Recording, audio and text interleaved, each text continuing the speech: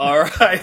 What is up? No, I'm just laughing, just sitting there watching you do 30 seconds No, of silence. that's what I said. I said, what is up at the beginning of every Okay. pod. Do you want to reclap and say what is up? No, we're keeping that going.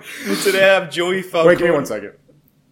Yeah, I'm not doing anything right now. Oh, I see how it is. All right, I got Joey Falcone on. Hello. Joey is a friend from high school. It's been a while since we talked, so I'm excited to have you on and catch up and just have a good time. I am excited to be here with you. Awesome.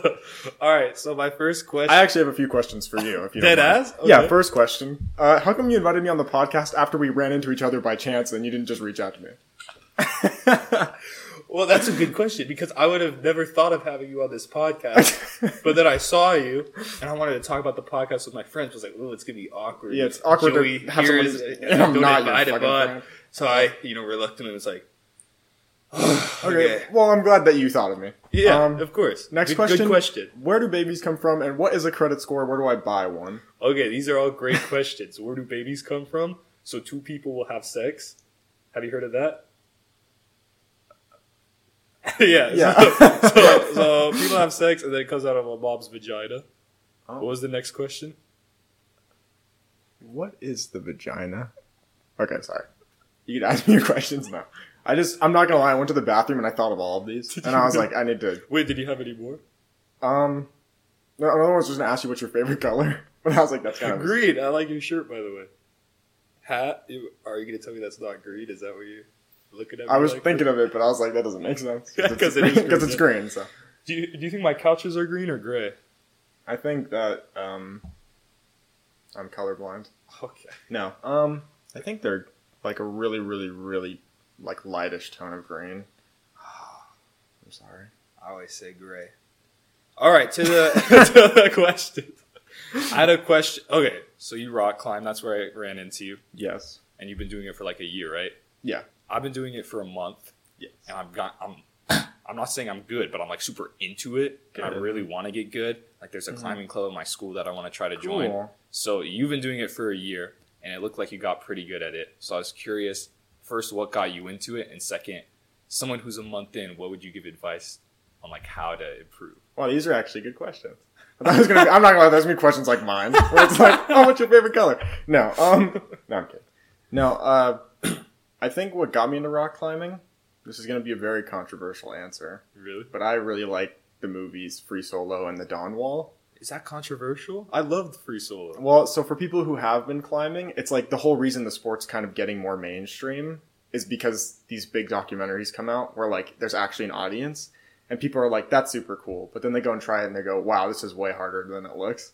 But yeah, a lot of people think that like Free Solo, since it's like this huge blockbuster, won an Oscar for movies, right? Won an Oscar. Wow. There's a Grammy for movies. A Grammys for music. It had a great soundtrack.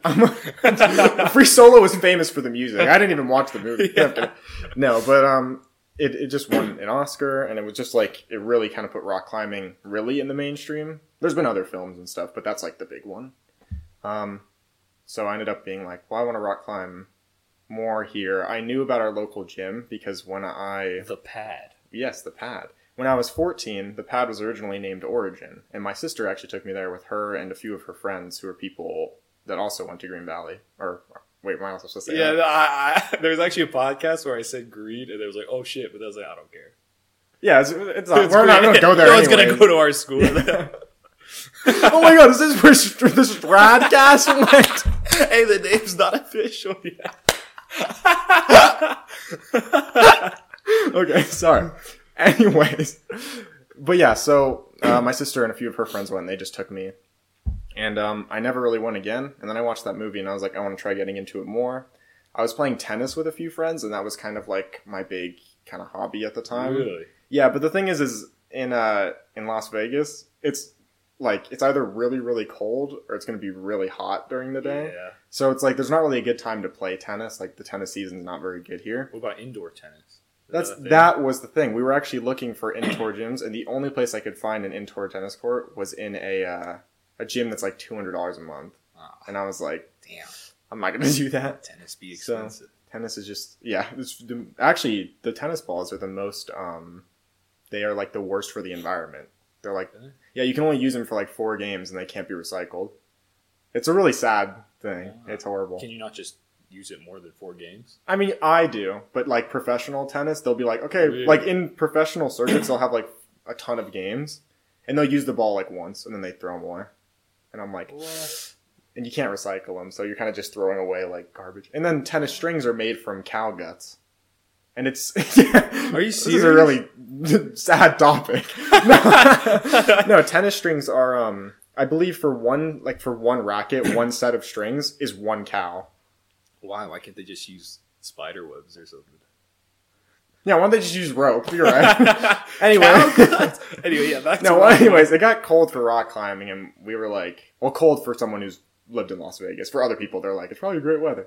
But it got cold, and we're like, I knew there was about a local gym that was like 5 minutes from the tennis court that we play at, me and my friend Adrian, and we were like, let's try and go there instead. And we ended up going. I took him like once or twice, and he really liked it, and so did I. And then we got a membership, and now we just go consistently. Were you naturally good at it when you started? No. I could climb a V1, but I know now it's the gym, they actually made it a little bit more difficult. So honestly, now, first starting, I probably would have taken at least 2 weeks to climb a V1. But we could climb... Just saying that to make me feel better. No, I'm being serious. The gym got way hard for no reason. But I climbed V0, V1 for the first maybe 2 or 3 weeks. Then I did a V2.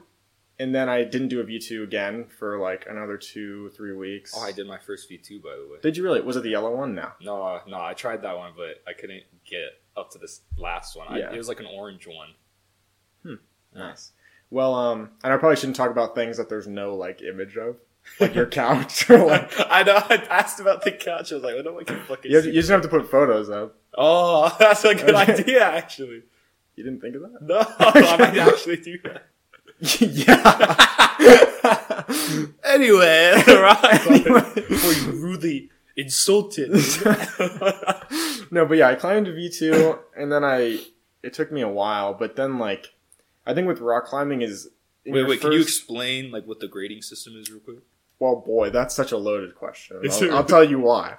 Because the grades, it's really up to people's interpretation. Because there are ones that I'll do a V6 at our gym, and I'll be like, that was a V4. But then I'll do a V3, and I'm like, what? Or I can't do a V3 because it's so difficult, and I'm like, there's no way this is a V3. Could it be because like people have different strengths, so like a V6 might be hard because like you have to push hard? That's kind of the issue when it comes to gyms have certain people who work as route setters. Like their main job is to come in, they'll screw in their holes, put in their route. You'll see there's even initials normally, and it's the people who set them. Unfortunately, though, a lot of the people who set them, they think it's like some people are really, really good. So they're like, oh, this is like a 4, but it's like actually kind of a little bit more difficult. Yeah, it seems hard to standardize. It is hard to standardize. But in like the main grading system that's used in the United States is V0 up to V17. What? I think there's technically like a system for like, I think V0 to V3 or 4 is like beginner. V4 to like V8 is like intermediate, and then like it's like I think like advanced. Yeah, or maybe it's like V8 to V10 is advanced, and anything past that you're a pro. I saw some image, and it was a graph of all the ratings. In the bottom, it was like V17 is like 0.01% of the population can do this. V17, there's really only like I think 2 or 3 routes that are considered V17. Whoa. I know one of them is called Burden of Dreams, and I think I honestly could be completely wrong because this is like the littlest bit of knowledge I have because I don't even bother looking up that high. But there's like if you look at the main V17, they just used to call it I think Burden of Dreams because is this something that's outdoors or an indoor? Yeah, I don't think it's possible. I think you can't set more than like a V15 in an indoor gym because it's like it has to be that difficult.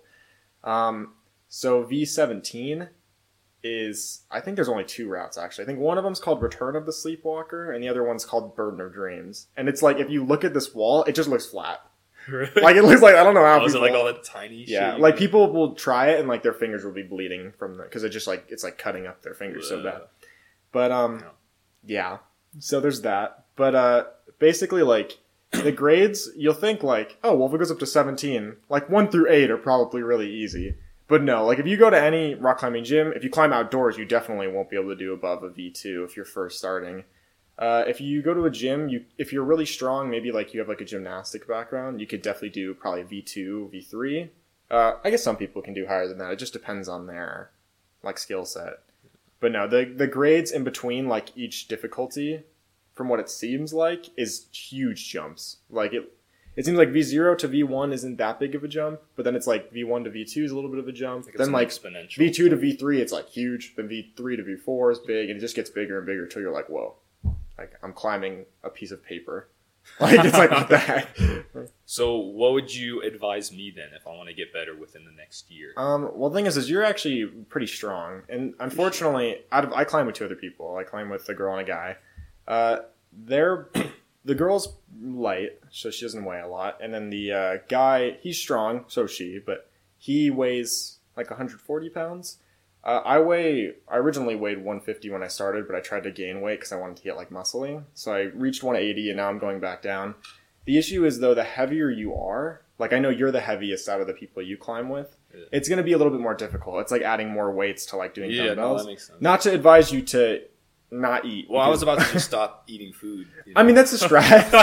No, a lot of professional rock climbers actually do have eating disorders. I know, that sounds sad. It's really sad. But so in reality, since you're heavier, the best thing that you can really focus on is since you're heavier, it's probably because you have more muscle. Because it's not like you're not like toned or anything like that. I mean, you're still like fat as a little too heavy. No, I'm kidding. No, I'm kidding. But sorry, I've been getting like nosebleeds the last few days, and I thought I was about to get one. I was like, how funny would that be? That would be fun. Try to make it happen. I just start crying. I'm just kidding. No, I'm kidding. No, I think I would say like look up some technique and stuff like that, because you'll notice that like when you first start rock climbing, you'll think it's all how strong you are and whatnot, but you'll see like, when we rock climbed together like that one time, I kept saying like flag this and flag that, and it's like I know it's funny.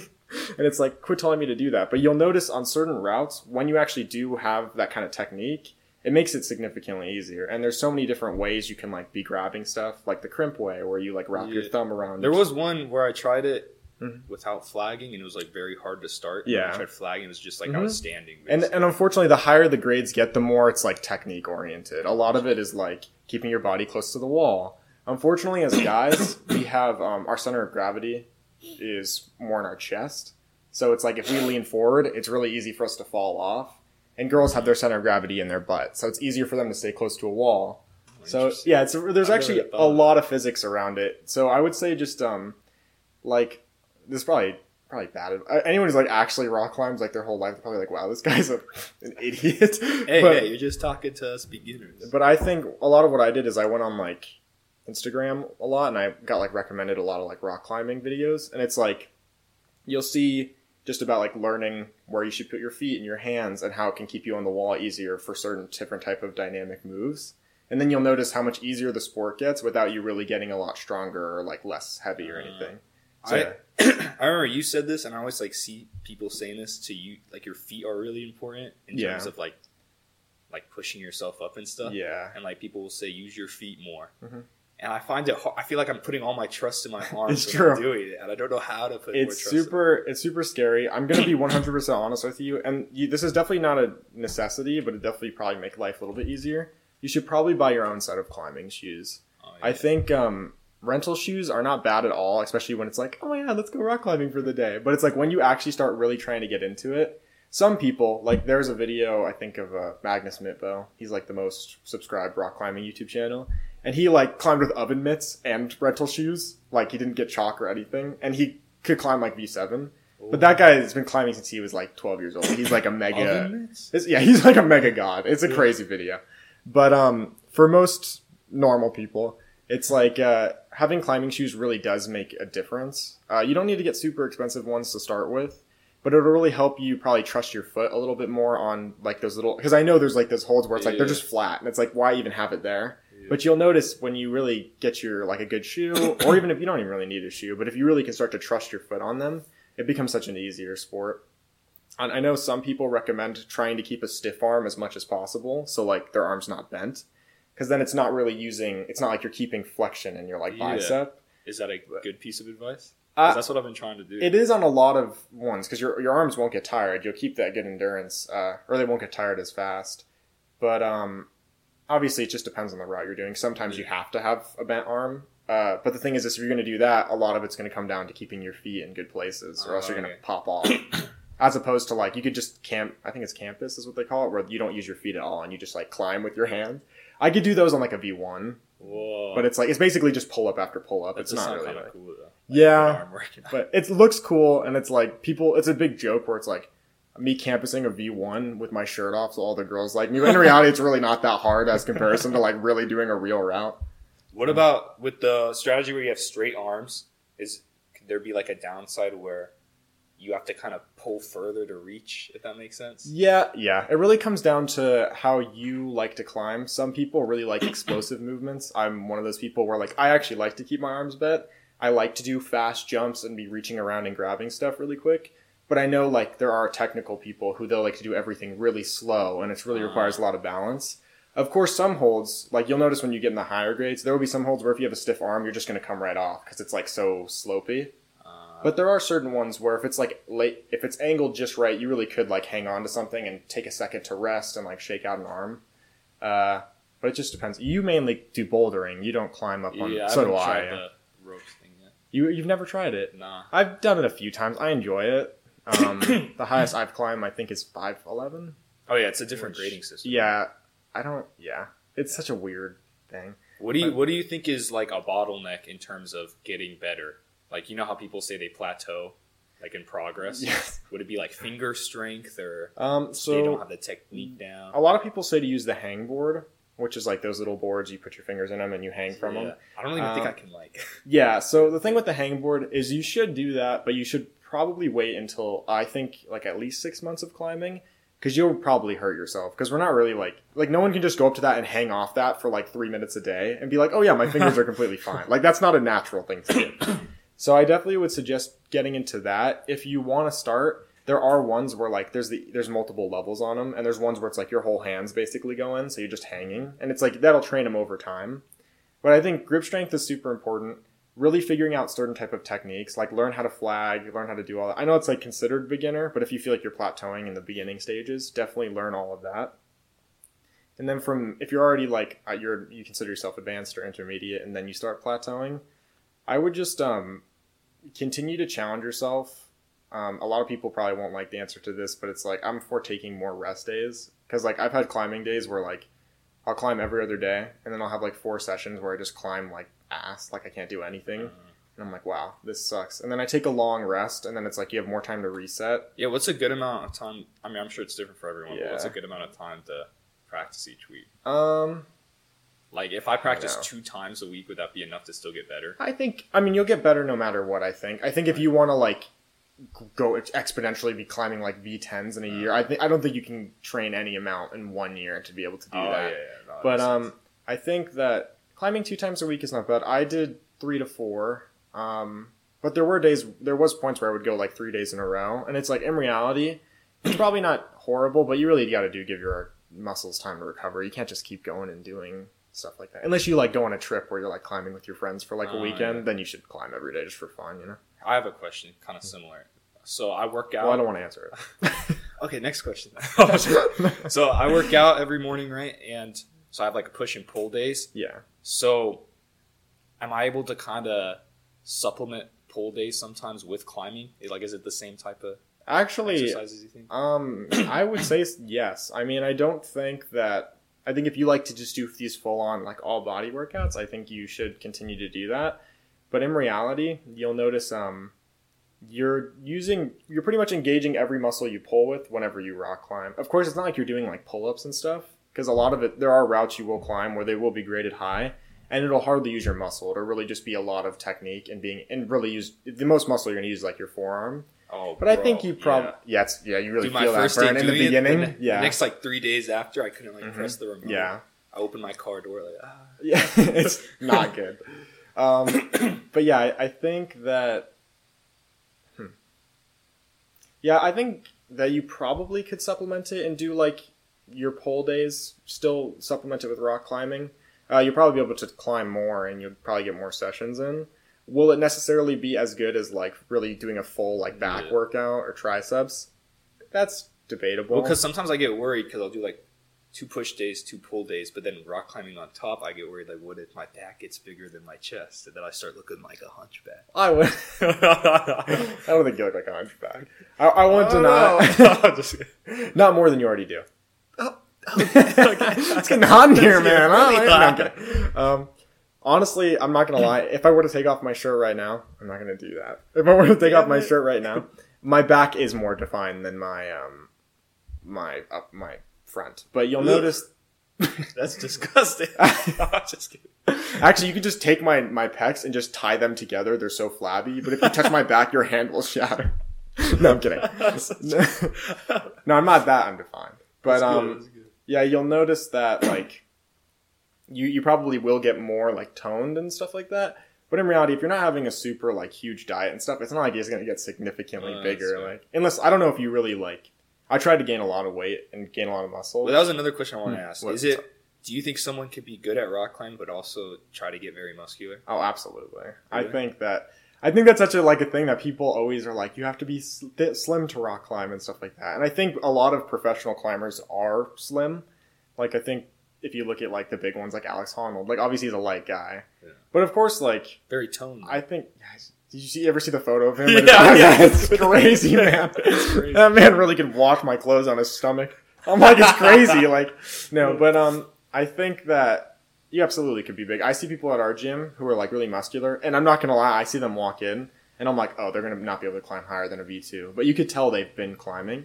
It's just that like, it's like lifting weights. If you get used to doing all the moves and used to rock climbing being heavy, your muscles are gonna get strong enough to handle that, you know what I mean? Like if you consistently lift 50 pounds every single day, then you're going to be strong enough to lift 50 pounds. I mean, yeah, I guess it will be harder in the start, but I think once you get like really into it and enough time has passed, then you're like, yeah, this is like even for like the finger type stuff. Yeah, I mean, it's definitely more difficult. I won't lie, out of the 3 of the people that I climb with, since I'm the heaviest, I do think that my finger grip strength is the worst. There's a climbing challenge, or like not really a challenge, but it's like a test where you do like you have to hold on a hangboard for like 5 seconds with like whatever percentage of weight you hold with is like another point added to a point scale. And then however many points you have at the end is like technically what grade you can climb based off your physicality. So it's like the first one I think is you hang off a hangboard for 5 seconds, and like if you hang with 10% of your weight attached to you, it's 1 point. And 20, 30, 40, 50. And then the next thing is I think you have to do like you can either do a front lever, like an L sit, or like where you just put your knees up and you hang. I don't know what that one's called. And if you do that, if you can hang with your like knees up for 30 seconds, it's like 3 points. If it's for 20 seconds, it's 2 points. If you can do an L sit for like 20 seconds, it's like you get 5 points. And then if you could do like a front lever, which is where you're like laying flat hanging. If you can do that for like 10 seconds, then you get 10 points. Like you get the full thing. It's a really hard thing. There's another one where if you do pull-ups, every 10% of your body weight attached to you for the pull-up, you get, I think, 1 point. And these are things people could just do to see. Yeah, and then basically you add them up. It's on a scale of 40. There's 4 different challenges.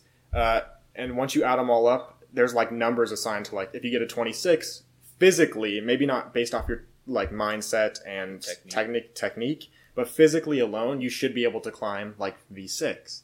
Or, you know what I mean? Done this? I have. I did get a 33. Whoa. The thing I scored the lowest in, thank you, which is a pretty decent score. The thing I did, oh no, maybe it was like a 32. I don't know. Oh. I wrote it down. I'll have to look another time. It was something, maybe, I feel like 32 is really high. I feel like I might be lying. I don't know. Maybe I got high 20s. I remember I definitely got either high 20s to low 30s. I think it said this was a few months ago, but it said I could climb physically a V7. I've only ever climbed a V6, so that's you just shit at technique. But yeah, I just suck. I actually just suck dick. I don't know why you're asking me these questions. I have so many other cooler things about me. No, I'm kidding. No, but I think that I ended up actually scoring the lowest on that finger grip strength. I could only do like 30% of my body weight, but I was the heaviest out of my friends because it's different for everyone. Like my one friend, the girl, she weighs like 120 pounds. So like 20% of her body weight is like not that much. Not to be mean, but it's not that much weight. 24 pounds. Yeah, something like it. Yeah, I think. Yeah, is that? I think so. Yeah, it's pretty close. Yeah, I think you're right. But no, it's like pretty. Like for her, it's a little bit less weight. For me, the thing I scored the highest on was I could do a pull-up with 60% of my body weight attached to me, which was 100 pounds. Wow. So now I'm doing a challenge right now where I actually have that girl jump on me. She grabs me, and I try to do a pull-up with her on me, because she only weighs like 20 pounds. Yet? I got really close once, and I just laid out like this amazing battle cry in the middle of it, then fell. That sounds scary. That was horrible. I was in so much pain afterwards. Really? Yeah, because it's a lot of weight. You know, because if I weigh 100, I guess then I weigh probably 170. If I weigh 170 and I'm pulling up a 120-pound girl, it's 290 pounds. It's hard. But, you know, it's not like that's everything, though. Because then there's the other stuff I really didn't do that well on. Like, I didn't L-sit for maybe 5 seconds. Were you able to do what do you call it? Where you lay flat? No. I could throw myself up in that position and hold it for maybe like 0.1 of a second. Yeah, okay, which technically counts. Technically counts. You take a picture real fast? Yeah, actually, yeah. And then post it to Instagram. I'd be like, look what I did. I do have a climbing page. No way. Yeah, I have 7,000 followers. But here's the kicker. I'm not even kidding. I'll show it to you. It's called Lil_tummyache. Why is that the name? Okay, so I bought the account with 14,000 followers because I thought it was funny. Like, I went online, I bought it. And I made it like a fake account where I just like uploaded photos of my friends with like X's on their eyes. And then I would just like follow them. like to be like, I did it to be funny. Like some random account with 14,000 followers is like trying to kill them. But obviously, like, that's terrible. Yeah, it was really funny. Funny, I spent like $150 for this. Yeah. But then I was like, after like the joke was done, after like an hour, because they all found out it was me, I was like, damn, now I just spent $150 for this random account. So I was like, Mom, follow it, and then you can watch my rock climbing videos. So I just upload like whatever ones I. Can you send me it? Sure, yeah.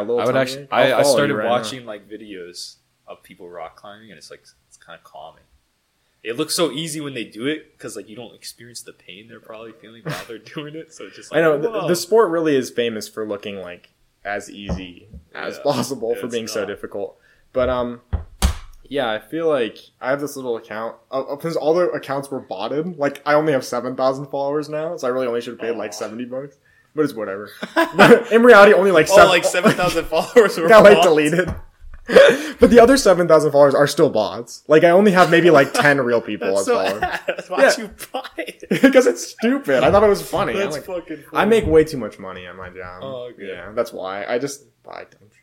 Which I really shouldn't. But yeah, I feel like it's just a stupid account I have. But yeah, I have a climbing account technically. And technically I have followers. But technically. But yeah, I post like my random videos on there just so I don't leave storage on my phone. But you'll notice my friends.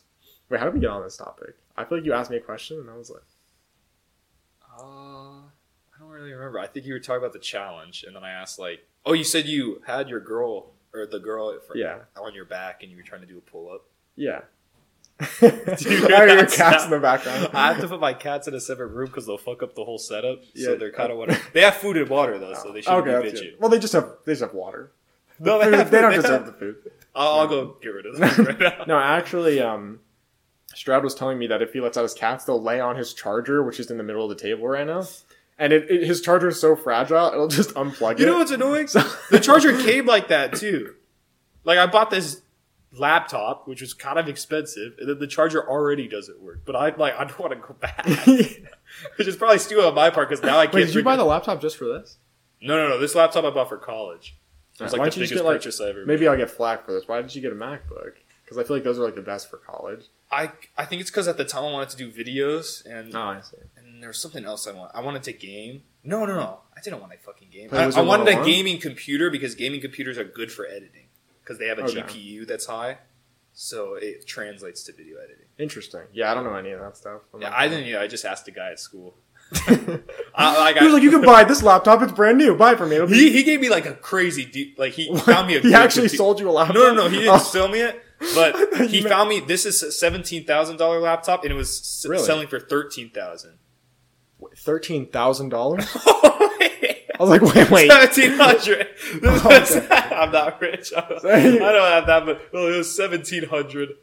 Scared me. I was like, dude, what? I was like, that's a fucking scam. I was like, that kid just boot ganged your fucking money. We gotta go and get it back.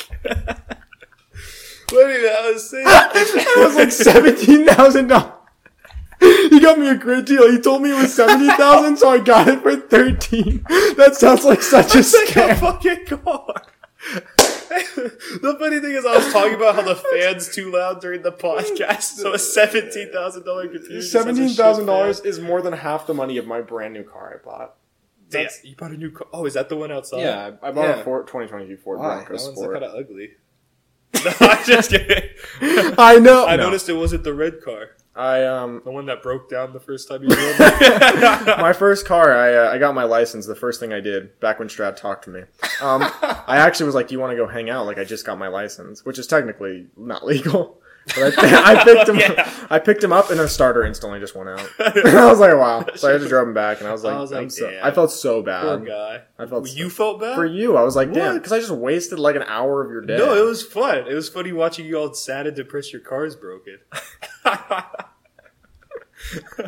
Sick. Well, anyways, that was like 6 years ago, right? Yeah, that was a while ago. Yeah. Maybe not 6. Maybe like 5, 4. I don't know. Something like that. Long enough. Anyways. I had one more question about rock climbing. Have you ever been outdoor rock climbing? You gotta cut this part out. No, I'm kidding. I actually have not. My god! You will catch you'll catch mega flack if people are like, "Do you rock climb?" And you're like, "I've never climbed outdoors." Really? Because the thing is I agree. I know I've never done it, but I already can just tell. Outdoor rock climbing is significantly better than indoor rock climbing. That's better just how? Look, man, I don't know, but this is just what they say. The fucking mic? No, this is what they say. They say that it just is. I mean, it does seem like a better experience, like more tranquil. I know it's way harder outside than it is inside. That's what I would assume. But no, I've never climbed outdoors. I really, really, really want to. But I know that, like, if you're like, "Oh yeah, I love to rock climb," and they're like, "Have you ever done it outdoors?" Like, if you're talking to someone who really like climbs, and you're like, "No, I've never climbed indoors," they'll be like. So you're telling me like everyone that was watching for advice just clicked off right now? No, I said 1,000 times my advice was not good. I do not know what I'm talking about. But no, I have never climbed outdoors. I really want to. I'm waiting to like climb V7 in the gym because then I think I'll be able to climb maybe V3 or V4 outside the gym. Okay. Because like I know that's kind of a bad way of looking at it, but I don't want to go and only be able to climb like V1, maybe V2. I'd rather be like, okay, I can at least climb V3. It sounds like such a fun hobby to have, though, once you do it outdoors, because there's just so many places you can travel to then. It's true. You really can just... It's such a low-money sport, especially if you boulder, you just throw a few crash pads in your car, and you get some shoes. It's kind of expensive, because I usually wear my gold chains when I climb. Oh, yeah, I actually wear a weighted vest whenever I climb, just to make it harder. Yeah, it's pure gold. Yeah. It's pure gold encrusted in diamonds. Oh, okay. Yeah. It was like... It was probably a little bit less money than your laptop. Yeah. Okay. But yeah, I've never climbed outdoors. I really want to, but it is better than indoor climbing. That's like a known... Is it good to... Like, is Vegas a good place for outdoor rock climbing? Yes. Vegas is... Because Red Rock, the rock climb is real... Or, rock climb. The rock type is it's like sandstone, you know? It's because it technically was a sandstone quarry. So you'll notice if you've ever walked up the mountains on Red Rock, it's just like you can straight up like almost walk with your body like sideways because it's so sticky. Like if you were to kick the floor, your foot would just stop because it's so like really, really nice texture. And so a lot of professional rock climbers do like to climb out here. Alex Honnold from Free Solo actually lives in Las Vegas. Oh, yeah. Because the climbing is just really an amazing spot. The gyms are kind of mediocre. If you actually go to LA and get a gym membership, you'll like the gyms. Yeah, I've been to one in LA. It's a whole nother. They're the walls are so much higher than the ones we went to, for bouldering, like without the rope. It's a little unfortunate, but the gyms out in Las Vegas, none of them are really that great. But you'll notice in California has some amazing rock climbing gyms. Like you'll go and you'll be like, it'll be like 5 times the size of our gym, and our gym's not even that small. Yeah. So, but yeah. Okay. Have fun with that. What? Have fun with that. California also has it has Yosemite, which is the climbing spot. Would you ever climb like tall things like that where you have to do ropes? Really? Yeah, I have ropes and stuff. I just don't have quick draws, which is like the little clip that they have. But do you know how safe that is? Like, I'm sure it's obviously there's risk, but there can be an argument made that technically it's probably safer than bouldering. Really? Because my thing is bouldering, you get the crash pads, and yeah, you have people moving them for you, but like, if you fall and you miss, like, you're just hitting the floor, you know what I mean? At least you have a rope buff, because ropes are really strong. In our gym, we do have the top rope, which has like the auto belay system, where like you hook it in. But they Can you also actually explain how the roping practice works? Because I have no idea. So there's different types. In our gym, we kind of go half and half. Like half the routes will have what's called auto belay, which is just a clip, and when you fall, it will carry you back down for you. And then there's Does that ever just not work? I think about that all the time, and I'm like, you could sue the fuck out of that place. Like, that's true. Sorry, but no, I haven't seen it not work, but that's good. Well, it's just fingers crossed. Like little kids climbing up, like, damn, that'd suck if it stopped working right now. Maybe they have an off button. They just like turn them off whenever kids are climbing. But now you'll notice there's auto belay, which is something you could do. You could just go right now, ask them for a rental harness, and you just clip in and just go. And then there's belaying, which is where you get this thing called what's called a belay. Wow, very good. It's called a belay. You put your rope in it. I actually have. Oh no, it's not in my car anymore. But it's just literally just a system where you kind of put it in. It has like it has friction teeth in it, so you can pull it and like lower someone. And basically, when someone stands below, they'll pull the rope and then pull out the slack, so it stays tight for the climber up top. So then if they fall, they kind of just will come off the wall and just hang. See, what I don't get is, are you attached to the other person? Yeah, in a sense, yeah. So are they the ones keeping you from falling? Yeah, I mean, if your belayer's not belaying, like if your belayer just lets go, like you're fucked. So if it was like a dad and a little kid. Yeah, you could kill your kid. Well, I was thinking, what if the dad falls? Like the kid's like. So now the kid just go flying? Now that is a legitimate thing. Some people, I think, if you're a really good belayer, there are ways around flying up. Like if you take a sitting position, you maybe will raise off the ground maybe a few inches. But if someone falls unexpectedly and they don't call it out, you can both fly up. Like, for example, I'll say this because you probably weigh more than I do, or if anything, we're probably around the same weight. Yeah. For sure.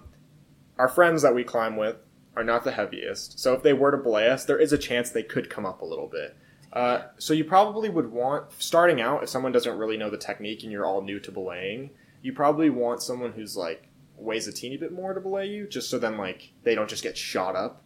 But like my one friend, Haley, she weighs 120 pounds. If I weigh 180 and I fall, like she's gonna come up a little bit. Like that's just how it works. And you will see in the gym if people are lead climbing, which is where you clip in the rope yourself as you go, people do fall, and the other person does fly up sometimes. But it's not like it's not going to fly up enough to really like the other person slams the floor and the one person flies up. Really? Okay. Yeah. So what prevents that from happening? Is it just like the friction within the... Yeah, there's these friction teeth where basically you take the slack and you pull it down. I wish I had it so I could show you. Yeah. You pull it down and it will stop the rope from moving as much, but then all the weight will hit you. So you kind of have to stop it, like you pull it to your side, and then you like take a sitting position. And normally like it helps the weight and physics not pull you up as much. And is that the method that's used when people rock climb in Yosemite and stuff like that? Yeah, normally. I mean, they have a device called a gree-gree. The only issue is that it costs way more than a normal belay. And basically, it kind of does all the work for you. It's called a gree-gree? Yeah, it's called a gree-gree. You still have to pull the slack out. These names, man. It's so stupid. It is stupid fucking names. I can't even lie to you, man. Like, anyways, no. So the gree-gree, I wonder why it's called the gree-gree. But they pull it, and you still have to pull the slack out so it makes the rope, like, taut for the person climbing. But there's a lever on it, so that when they fall off, it auto-breaks it for them. Oh. So when the person falls, it's like, you don't have to really... You still should break it and be safe, but in reality, it'll catch it for you. So it kind of does like that whole move where it's like, oh, I gotta pull really quick. You technically don't really need to do that as much. And then to let them down, you just pull a lever and it just lowers the rope. Wow. How do you like, do you attach it to the top of the rock or something? Or is it at the bottom? There's that would be lead climbing, which is where you have these things called quick draws. So there should be little bolts on a route, right? Yeah. So you clip this quick draw in, and it's basically just two, you know what a carabiner is, yeah? No. Yeah, I know you definitely have them because everybody's used them. It's like those little G things that have a gate in them, and you can like clip them to stuff. Oh, yeah. It's like one of those with like a thing of like, I don't really know what the material is, but it's connecting two. So you clip one in, and then you can clip the rope in on the other one. Maybe I'll add a picture. Yeah, you might have to. I don't even know what I'm talking about. I like act like I do this often. No, it's just the idea of adding pictures. I just never thought of it. No, not the I'm not talking about the pictures. I'm talking about rock climbing. I don't care how you do your podcast. Well, I probably come off like such an expert. Like, I need everyone to know I do not know what I'm talking He's about. like Troy. He's good. He's good. I'm decent at indoor bouldering. That's that's what so I know. humble. Decent. Okay, sure.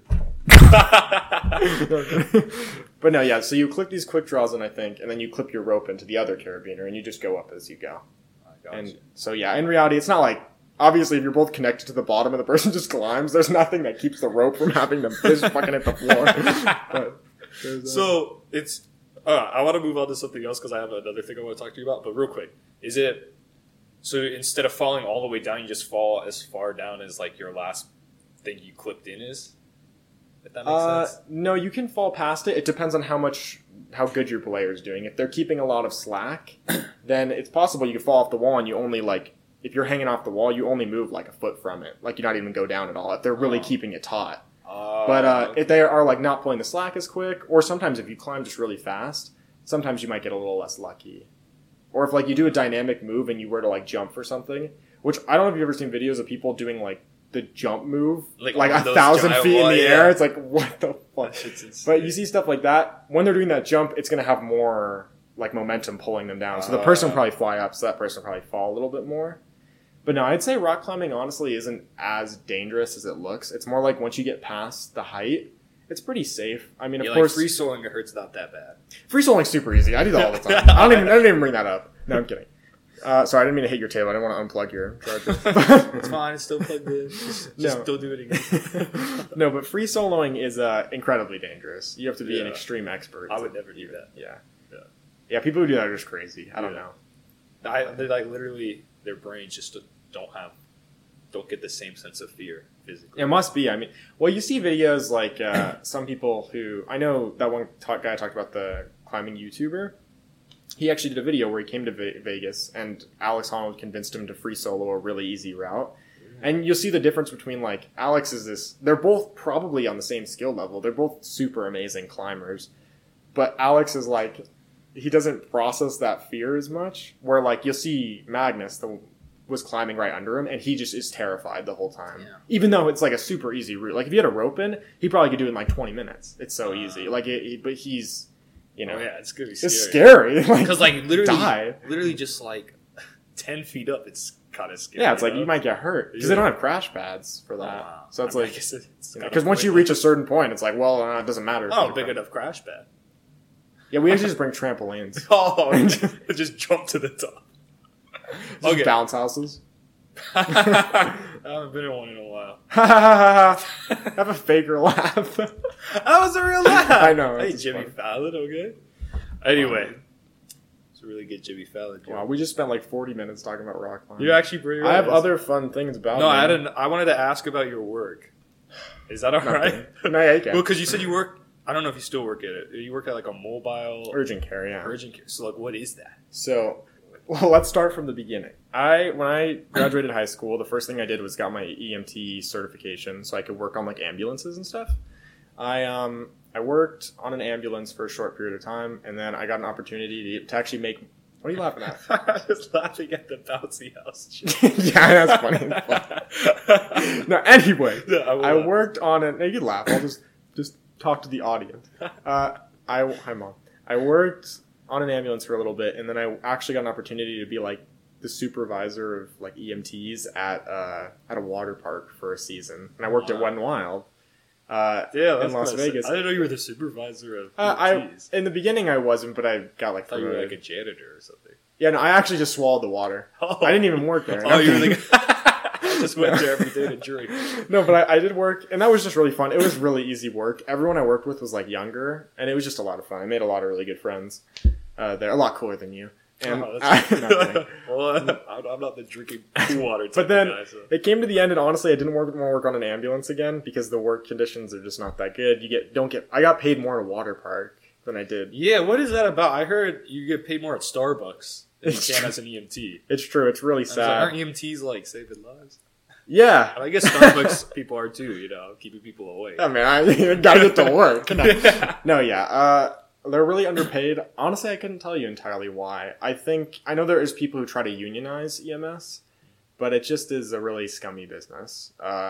It's really all about money. You'll notice ambulance companies, if you ride an ambulance, every single, I think, minute, or at least in Las Vegas for the company I worked at, every single minute you're in the ambulance going to the hospital, it's $1,000. So if you're going even though you could go there super quick, get there in 3 minutes, you're still out $3,000. Damn.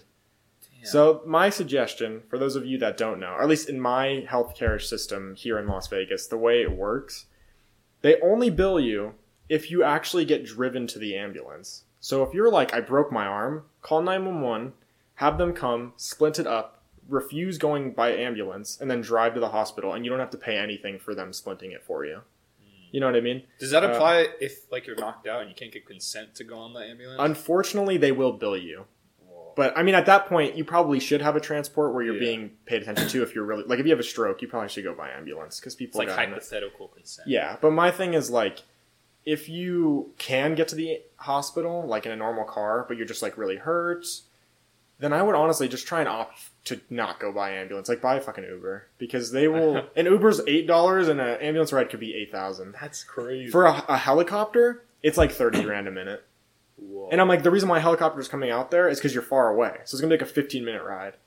It's such a Have you ever been on a helicopter? No, I never have. I really want to, though. Yeah. But, yeah, it's really, really sad. So I didn't really want to do that. So I was looking for jobs. I wanted to be a firefighter. Really? I did, yeah. That's why I got my EMT. Because EMT, you have to be EMT certified to be a firefighter. But then as time went on, I was like, I don't really know if I want to do that. So I ended up looking for jobs. I decided I wanted to be a nurse. Because that's like, kind of when you're an EMT, it's like you either become a paramedic, a firefighter, or a nurse. Like, that's your options, yeah. Okay. Or, well, I mean, you could do anything. But that's like what a lot of people tend to go to. So I decided... I was going to try to get into pre-nursing, and I was like, maybe I should try to find a job where I work with people who are like nurse practitioners and PAs, which are considered middle-level care. It's PAs? The level physician assistant. Oh, okay. It's the level underneath a doctor, so they can both diagnose and prescribe. They can both specialize and stuff and like work in cardiology. It's more like, I think the whole position was created because like, I think back in World War II, doctors were teaching paramedics how to like do like what this means and like stuff that was out of their scope of practice. So they're like, whoa, like now I can identify when you need an amoxicillin and stuff. And they're like, so let's just make our own title. So they became physician assistants.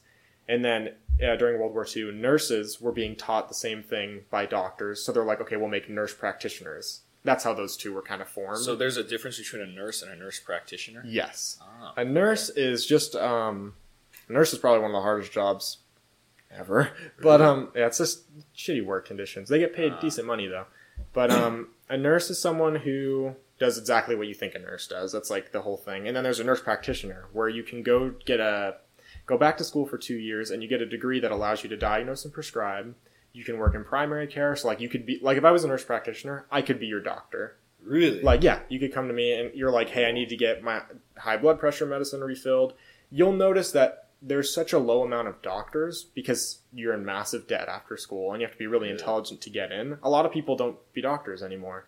So you'll notice when you do, like when you're older and you have like actual conditions you need to get dealt with, anytime you go to a doctor's office, you'll meet with a nurse practitioner or a PA because it's easier for them. You know what I mean? So what would be like what would be a case where a doctor has to see you opposed to a nurse practitioner? I know in certain ERs they have protocol where it's like if there's surface level emergencies, so stuff that's a little bit more like, I don't know, like, oh, I have toe pain or this and that. And then if someone's like straight up dying, chances are you might get a doctor more likely because it's like they basically in ERs, I believe they'll use nurse practitioners and physician assistants to kind of weed out stuff so doctors can see more legitimate things. With that being said, though, nurse practitioners and PAs in the ER, there's just too many people on this planet now.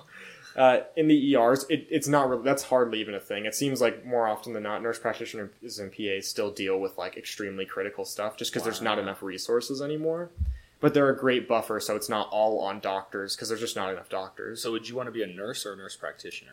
You have to be a nurse for at least, I think, 2 years or a year before you can apply to a program to be a nurse practitioner. I work with nurse practitioners for so long. They all say I'd be pretty good at it. They all like me. So I think I want to be a nurse practitioner just because they're super... All the people I've ever worked with, like, I just look up to them. So I think I want to be a nurse practitioner. I could be your doctor one day. I can give you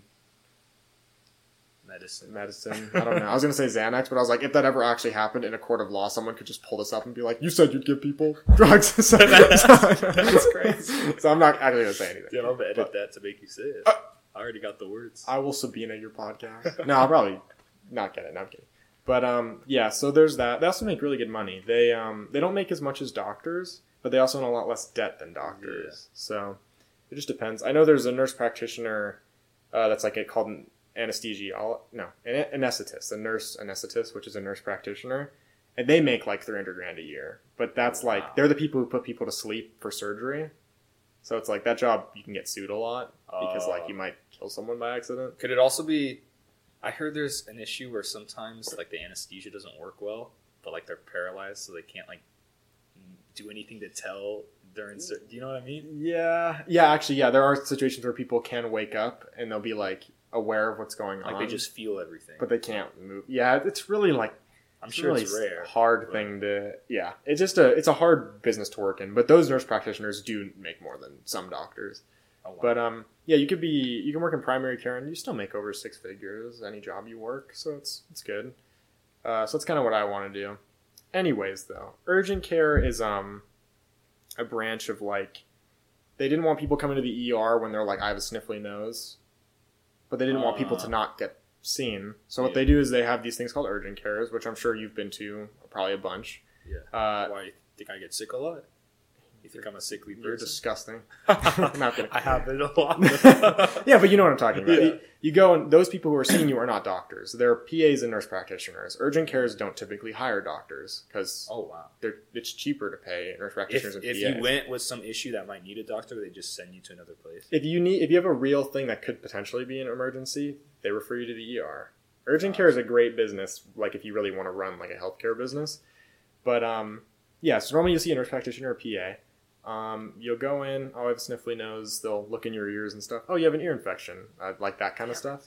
And that, damn it, you have AIDS. Not kidding. That's a primary care thing. But I basically do that, but they have a mobile urgent care on wheels. My CEO and COO are from Australia, they're brothers, and they ran that company in Australia.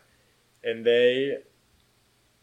I think in Australia, since Australia is a socialist country, they can only run it after hours. They can't run it during primary care hours. So they had to run it like overnight. Like that'd be the only hours they could be open. So I think they ended up selling their business in Australia. And they're like, we're going to the United States because the United States, honestly, their healthcare is... If you own a healthcare business, you can make a lot more money than any other country in the United States because that's just how a healthcare system works. So they came out here and they run... basically the same thing they did out there, but out here, I won't say the name of it because I don't know if I'm allowed to.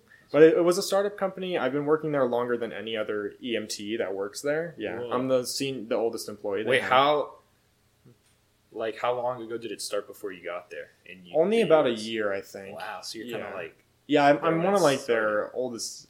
I am their oldest employee, actually, in all the departments. That's so cool. Yeah, it's really cool. Is it very small? Like, is there not a lot of... well, there's only about 4 people in their management.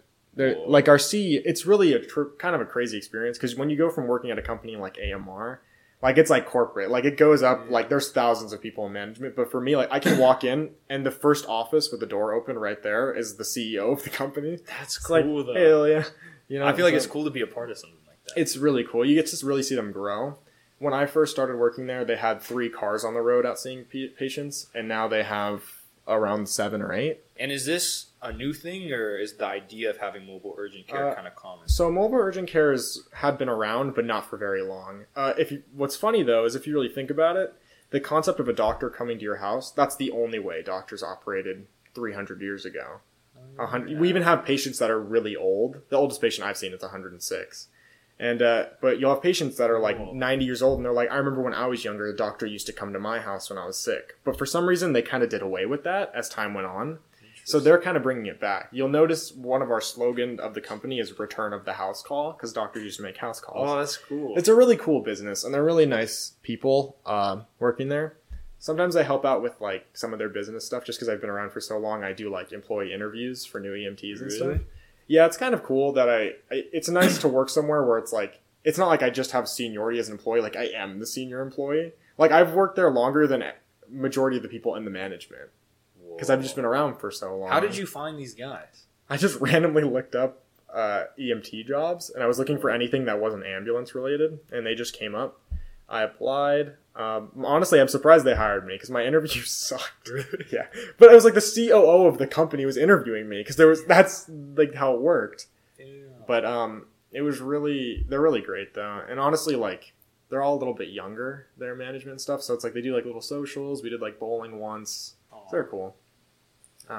Yeah. So that's why I'm actually part of insider trading. No, I'm kidding. No, they're not listed on like a stock. Do you think having the doctor go to the house is more or less likely to cause like contagion and pathogen spread than if you go to the same place? Well, you got to look at it like so I think the company was semi-successful in the beginning, but then COVID happened a little bit after it started. And let's just be honest, nobody wanted to go and wait in waiting rooms because they were scared about getting COVID. So the business, honestly, like I will never forget seeing like our whole company as a whole saw like 12 patients in a day. And then like I went to work the next day and they saw like 40 because it was just like people were terrified. That makes so much sense though. When lockdown was going on, it was like we were getting a lot of people because people didn't want to go to the emergency room or urgent care or like to an actual urgent care. So we kind of started being preferred over them. And then you'll notice when you go to an urgent care, you sit in the waiting room for like 5 hours. Yeah. But people notice that if you call our urgent care, you might have to wait 5 hours, but you get to wait at home. So you can play video games, do whatever you want. You know what I mean? So yeah, it's a really cool business plan. What was it like working during COVID? Like just mentally, were you scared at all? Well, my mom has MS. So technically she's immunologically compromised. It was scary in the beginning because in the beginning with like the first kind of like variant, it was a lot more like nobody really knew what it was. Yeah. Like I think the news kind of blew it out of proportion because I think they were probably making a lot of money off of that stuff. Yeah. And so I think they really were trying to make things seem a little bit worse than it was. But in the beginning, it's like nobody knew. So I was like, yeah, it's kind of scary. But as time went on, we realized that it's obviously nobody wants to get it, but it's a little bit more manageable. And I think now, like COVID is still around. I still have patients that test positive.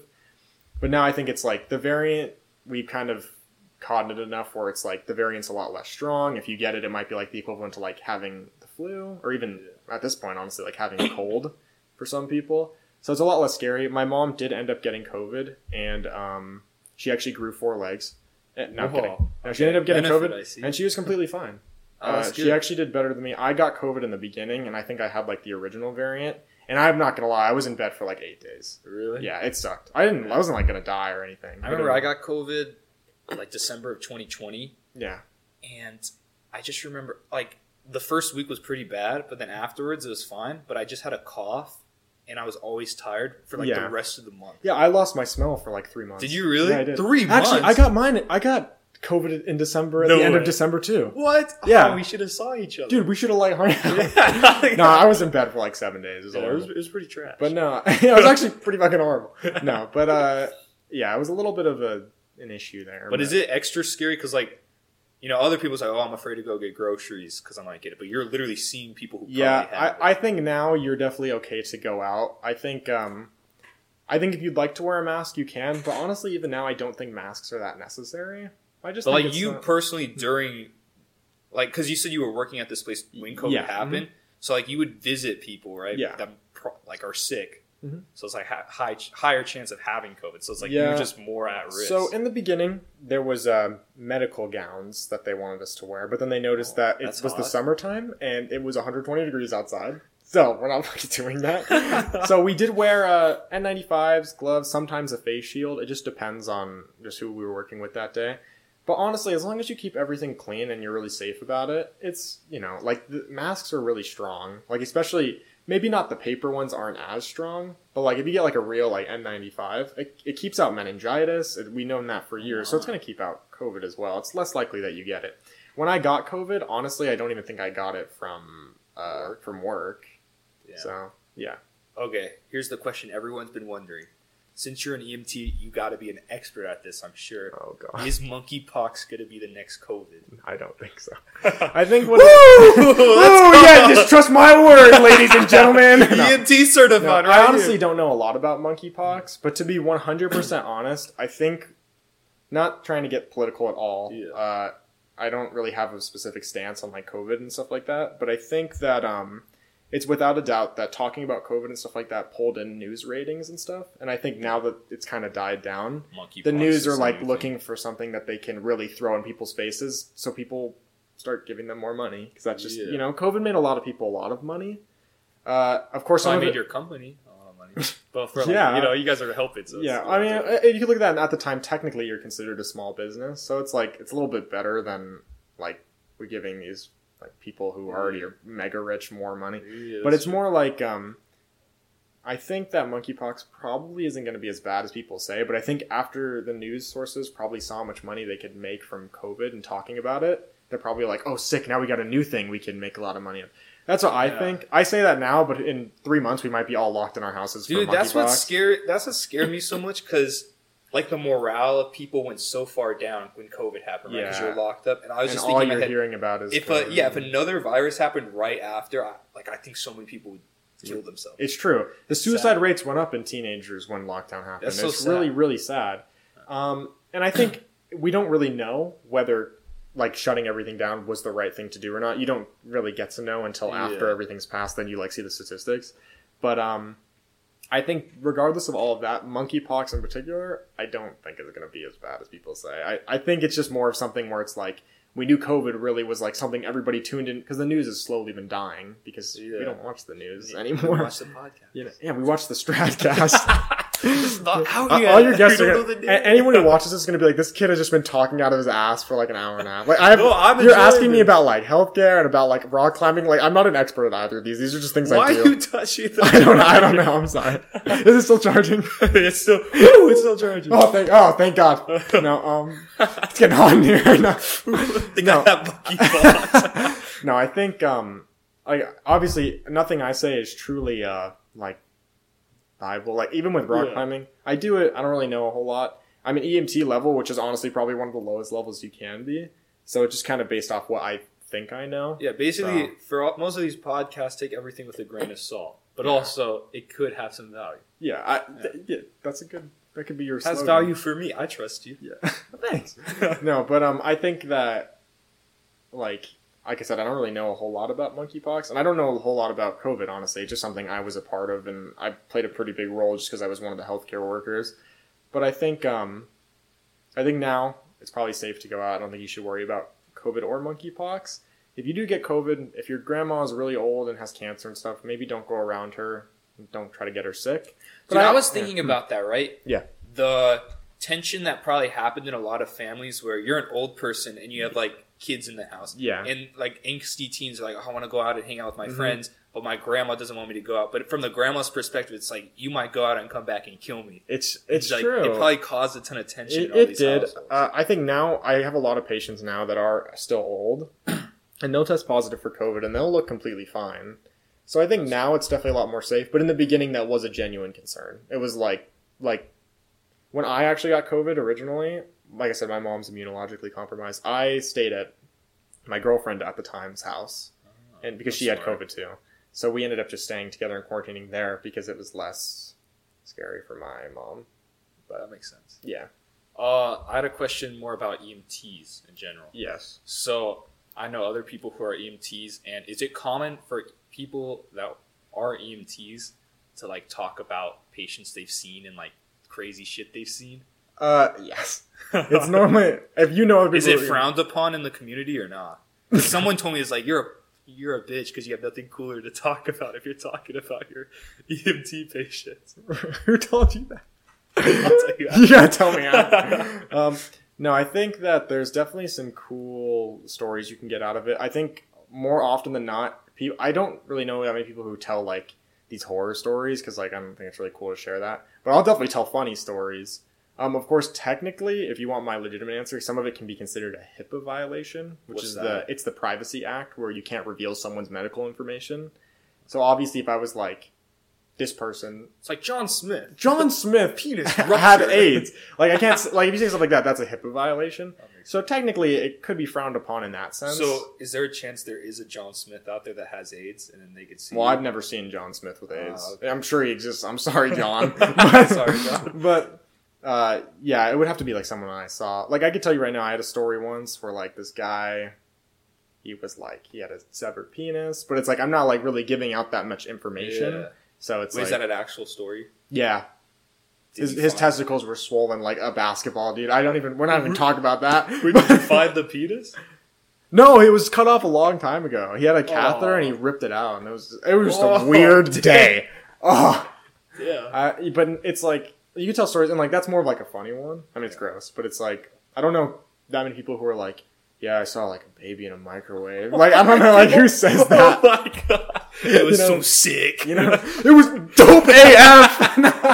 Oh god. But no, yeah, I think that it's, I mean, I think people who do tell their stories, sometimes they're really funny, and I think that it's okay to do that. Do you think there's part of, like, telling the stories to each other, especially to other EMTs, kind of helps with the whole mental drain that it could have on you? Yeah, it certainly is a mentally taxing job. I think that talking about it is never a bad idea. I know, like, it's kind of a joke where everyone's like, oh, you use humor to cope. But in reality, most people use humor to cope, like, just to be honest.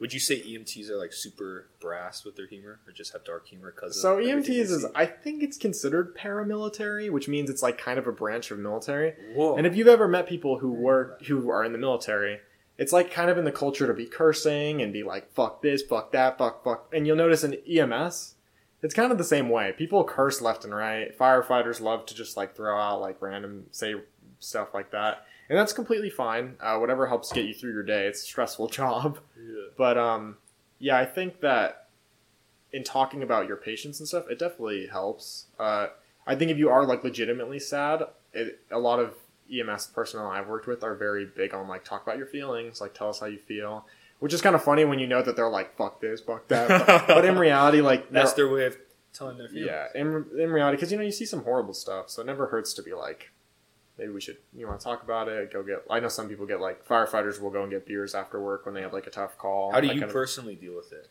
Does it, like, affect you? I just talk to the voices. No, personally, I use humor. If I really, really am down on something, I'll just talk to whoever about it. But normally, I'm actually always been pretty good with, like, that stuff. It doesn't really get to me. That's good. But who knows? I have a theory that people that play violent video games would be great at being EMTs because they're already desensitized. I mean, see, in reality, that's probably partially right. But it's like, you've never really, like, when you do CPR on someone, you break all the ribs they have. Yeah, I remember when I found that out. I was like, why the fuck would I do it then? I don't want to break their ribs. Well, but here's the thing. It's really easy to be like, oh yeah, you break their ribs. Like, good to know that. But when you go and do it and you break someone's ribs and hear it cracking, absolutely I have. I've resuscitated, I think, 8 people I've brought back to life. And I think that when you really do that cracking, it's way different than just, like, talking about it. And that's why I think that, like, it's easy to be like, oh, you're desensitized to gore and blood. But it's like, you don't really know until you're like, oh my god, like, that's a dead person. And then you know. Like, you don't really know until you know. I was thinking about that. I've never seen a dead person. Like a dead body. Mm-hmm. And I'm sure you've probably seen it. I have. Yeah. Some of them was my fault. Not kidding. Oh, God. It's getting kind of hot in here. What about, you said you've delivered babies before, right? I did deliver a baby once. What was that like? Did you know how to do it ahead of time? Fucking disgusting. Really? So, delivering a baby is not horrible. Okay. It's the miracle of life. Yeah, but it's just that, like, a lot more stuff comes out of a woman's vagina when she delivers a baby than you think. Like, it's not all baby, man. It's gross. I heard sometimes they poop. So, yeah, then you gotta, they have a suction thing, so you could, it's called I think it's meconium is what they call it. No, it's an element, isn't it? I don't know. I probably seem like such a horrible EMT. It's like a little blue suction thing, and basically if the mom shits and the kid's like mouth and eyes, you suction out their nose so they don't get poop in their mouth. You probably had poop in your mouth when you were born. You're literal That's shit. Probably why I turned out like this, huh? Here we are. Got poop in my mouth. No, but I definitely think that this all happened when I was like 18 years old. Damn. Yeah, I'm turning 21 in a Dude, when you have a wife though and she gives birth, you'll be like I'll fucking know. I have Give me that suction cup. Get this poop out of his eyes. I have considered being like, it would be kind of cool to deliver my own child, but then I'm also like, why? You're going to cut the umbilical. How do you say it? Umbilical cord? Umbilical cord. No, but I'll just cut their penis if it's a boy. Oh, that's smart. Yeah, dude. It could be like your one patient. Oh shit! Just tell them to keep the catheter in. The testicles will be huge. No. Yeah, I think that you kind of see a lot of really interesting stuff. It's been a really amazing learning opportunity. I feel like I've done so much more than someone my age, which is really cool. But in return, I think my biggest thing is I kind of feel like I lost. It's gonna sound like such a movie thing.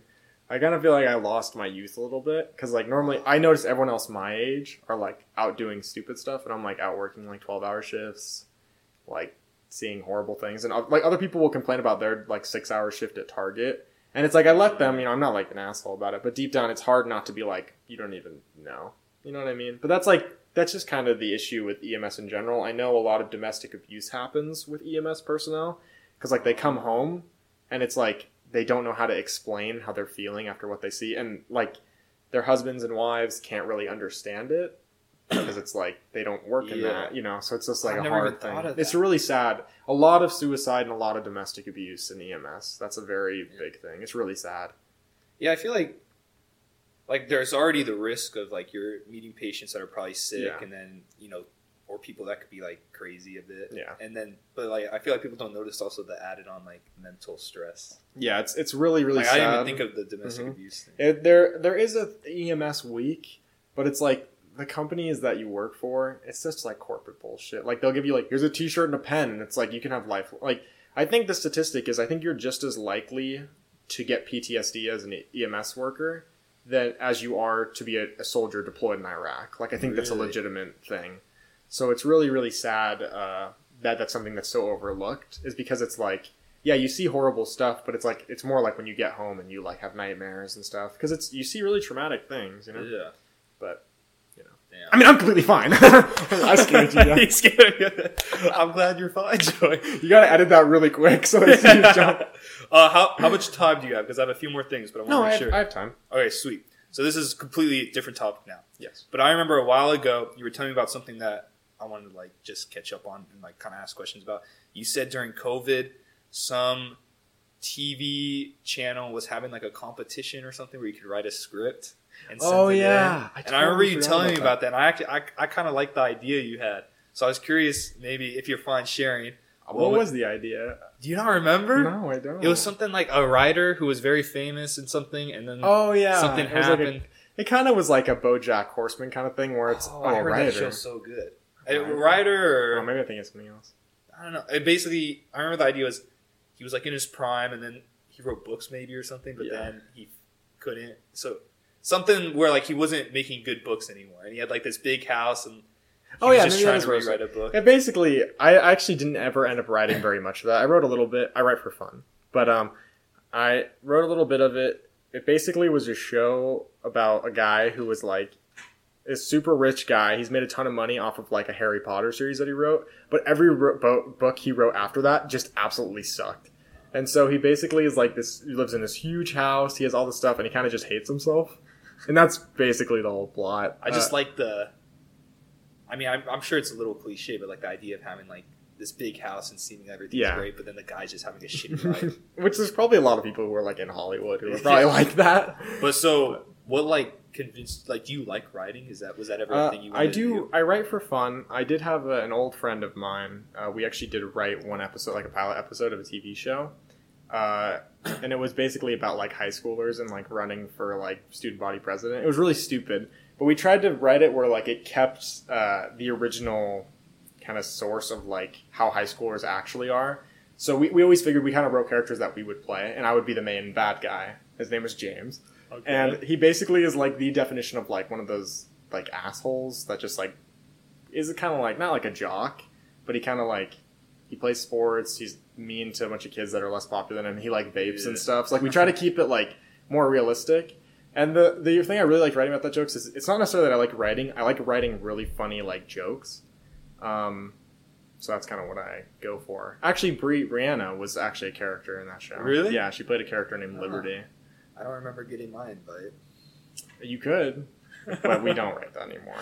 But I'm totally joking, Joey. I'm not bad. Where's my invite to this podcast? You had to run into me. But no, so to be completely honest with you, it's kind of sad that you bring that up. I never ended up submitting anything for that. Oh, really? But I actually think because COVID, it probably didn't. They probably canceled it. Would you ever want to write in the future? Like let's say you see some fucked up shit in EMT, you're like, I can't do this. Maybe. I mean, as a career, I don't know if I'd ever really want to pursue that because it's such a dangerous kind of thing to do. And honestly, I'm not that good of a writer, but I do enjoy it. Like, it's something I do in my free time. I kind of have like 3 main hobbies. Let's hear them. I play guitar. Something I really. Yeah, isn't that weird? Did you play guitar when we knew each other? No. Okay, so it's a new thing. I only picked it up So I do this thing where I try to learn a new skill every like month. So I can do yo-yo tricks. I can do magic. I can do a kickflip. You could do magic? Yeah, I can ride a skateboard. Wow, that's actually really cool. But there are it's kind of, I can only do like a few tricks. But still though, it's just like having it's just random stuff. I can do yo-yo tricks. It's really like just really dumb stuff. But You're the whole party, exactly got a yo-yo. The whole reason is like whenever it randomly comes up, like when someone is like, "Oh, here's this old yo-yo I have," I just grab it and do like this insane trick. They're just like, "The fuck." That's kind of the whole reason why I learned it. But there's 3 main hobbies I really do consistently, which would be guitar, rock climbing. And then I bought a trailer, and I own 2 kayaks and 2 paddle boards. So I go kayaking and paddle boarding a lot. So those are like my main things. But then the rest is like I try to learn how to ride a skateboard. I still play tennis, but it's you don't have not that good of weather to do it. Yeah. But yeah, how'd you get into kayaking? So I ended up going to Lake Las Vegas, and I rented one for a day. Love that place. So yeah, I go to Lake Las Vegas. I rented a kayak for 2 hours, and I really enjoyed it. And I was like, I gotta buy my own. So I bought... just the one time? It was good. Yeah, I really am not a very... Like, I invest a lot of money, but the money I have left over is gone, man. Hey, bro, you gotta have some fun. I have a lot of fun toys and stuff. So I bought 2 kayaks. I bought a 10-footer and an 8.5-foot one. If you ever want to go, I know you're gonna leave soon, but if you ever come back... we can come back for winter? Oh, yeah, for sure. I actually have a wetsuit. It's technically good. Okay, sweet. But, I'll hit you up. Yeah, so I went kayaking, and I really liked it. I bought 2. Me and my ex-girlfriend used to go. And then what happened once was I ended up taking... I used to drive a Ford Fusion, which was a little sedan. It wasn't the red one. It was a different one. Gotcha. I used to put it up on the top of my car. Like, you strap kayaks to the top of them. Yeah. And holy shit, I was bad at it. So... They ended up basically, one time I was going with my sister, and like the bar the kayak sit on like shifted and like scratched the top of my car, and like the kayak almost fell over on its side. Like on the freeway, I was like, oh that's my terrifying. God. So I was like, fuck this shit, I'm getting a trailer. So I went and Damn, so you have a trailer? I do have a trailer. I bought a 4x8 galvanized steel trailer, and I put plywood on it, which isn't a super big trailer. I got it small so you don't have to register it. And I basically just screwed in the places to rack the kayaks, and now I can rack kayaks on that trailer. So I have 2 of those, and then I take them out, and then me and my, I take them out a lot, and I just go kayaking with that. With the trailer, it makes life way easier. And then I ended up seeing a video of paddle boarding, and I was like, I want to try that. So I bought a paddle board. We've never even tried it. Yeah, Are you crazy? Actually, funny story for that. So I bought a paddleboard. It's like an inflatable one, and you might be thinking, oh, it's like a floaty, but it has like this material in it where once it's fully inflated, it's like you're standing on. Oh yeah, my friend has one. We took it out to the lake. Crazy. So I bought one, and then my current girlfriend will ride that, and then I'll ride a kayak because she kind of likes the paddleboard more. But then we rode it, and we were like, this is really nice. And I still had never paddleboarded. And I was like, well, if I ever wanted to just take the paddleboards and not the kayaks, I have to buy a second paddleboard. So I bought another paddleboard. Without ever paddling? But still without ever trying. I bought another one. I was like, this is so cool. You should have just bought a third one and then stabbed it. Just for the fun of it. Let's go. Let's go. And I bought it and I was like, okay, I'm going to take it out. I took it out and I rode it and I was like, wow, I like kayaking way better. So now I have 2 kayaks and 2 paddleboards. 2 kayaks, 2 paddleboards. I can take 4 out, but I never really have 4 people to go at once. So I only take like 3 at a time. So sometimes like I'll leave 1 kayak and then take 2 paddleboards and a kayak, or I'll take 2 kayaks and 1 paddleboard. So that's my life. That's great. But in reality, I do kayak a lot. I like to go outside and hike, and then I like to rock climb. And I play guitar now. I will say I kayaked once. It was so hard. It's really so tiring. I won't deny, though, technically that's your, I guess that is pulling, though. I was like, maybe it's your push motion, so you could rock climb for your pull. And shit. I guess not, though. Okay. But yeah. Let's see. So we got a bit of time. I wanted to ask you about another thing.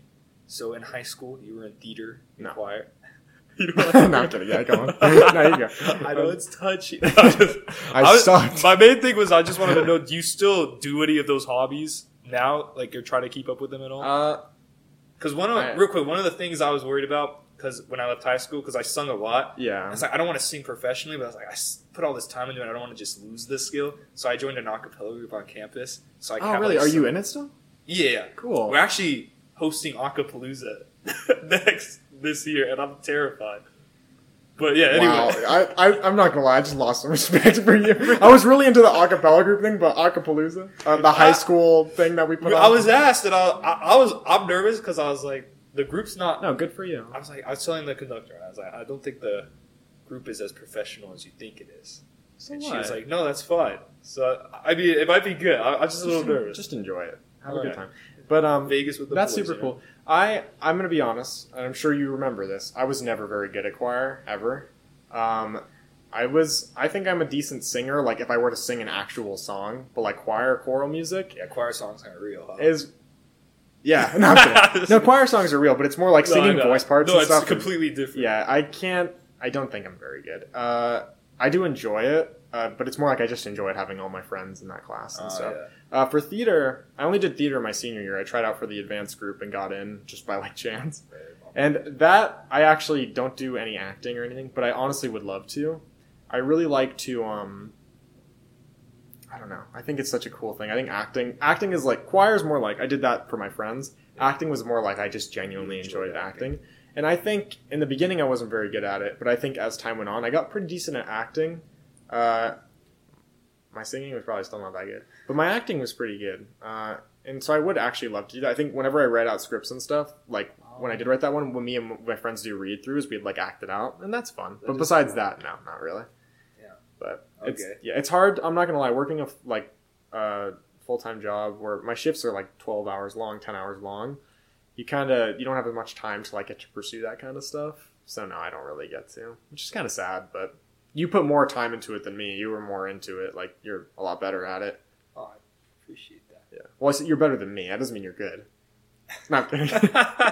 No, but good for you for doing an acapella. I appreciate it. Yeah. Okay.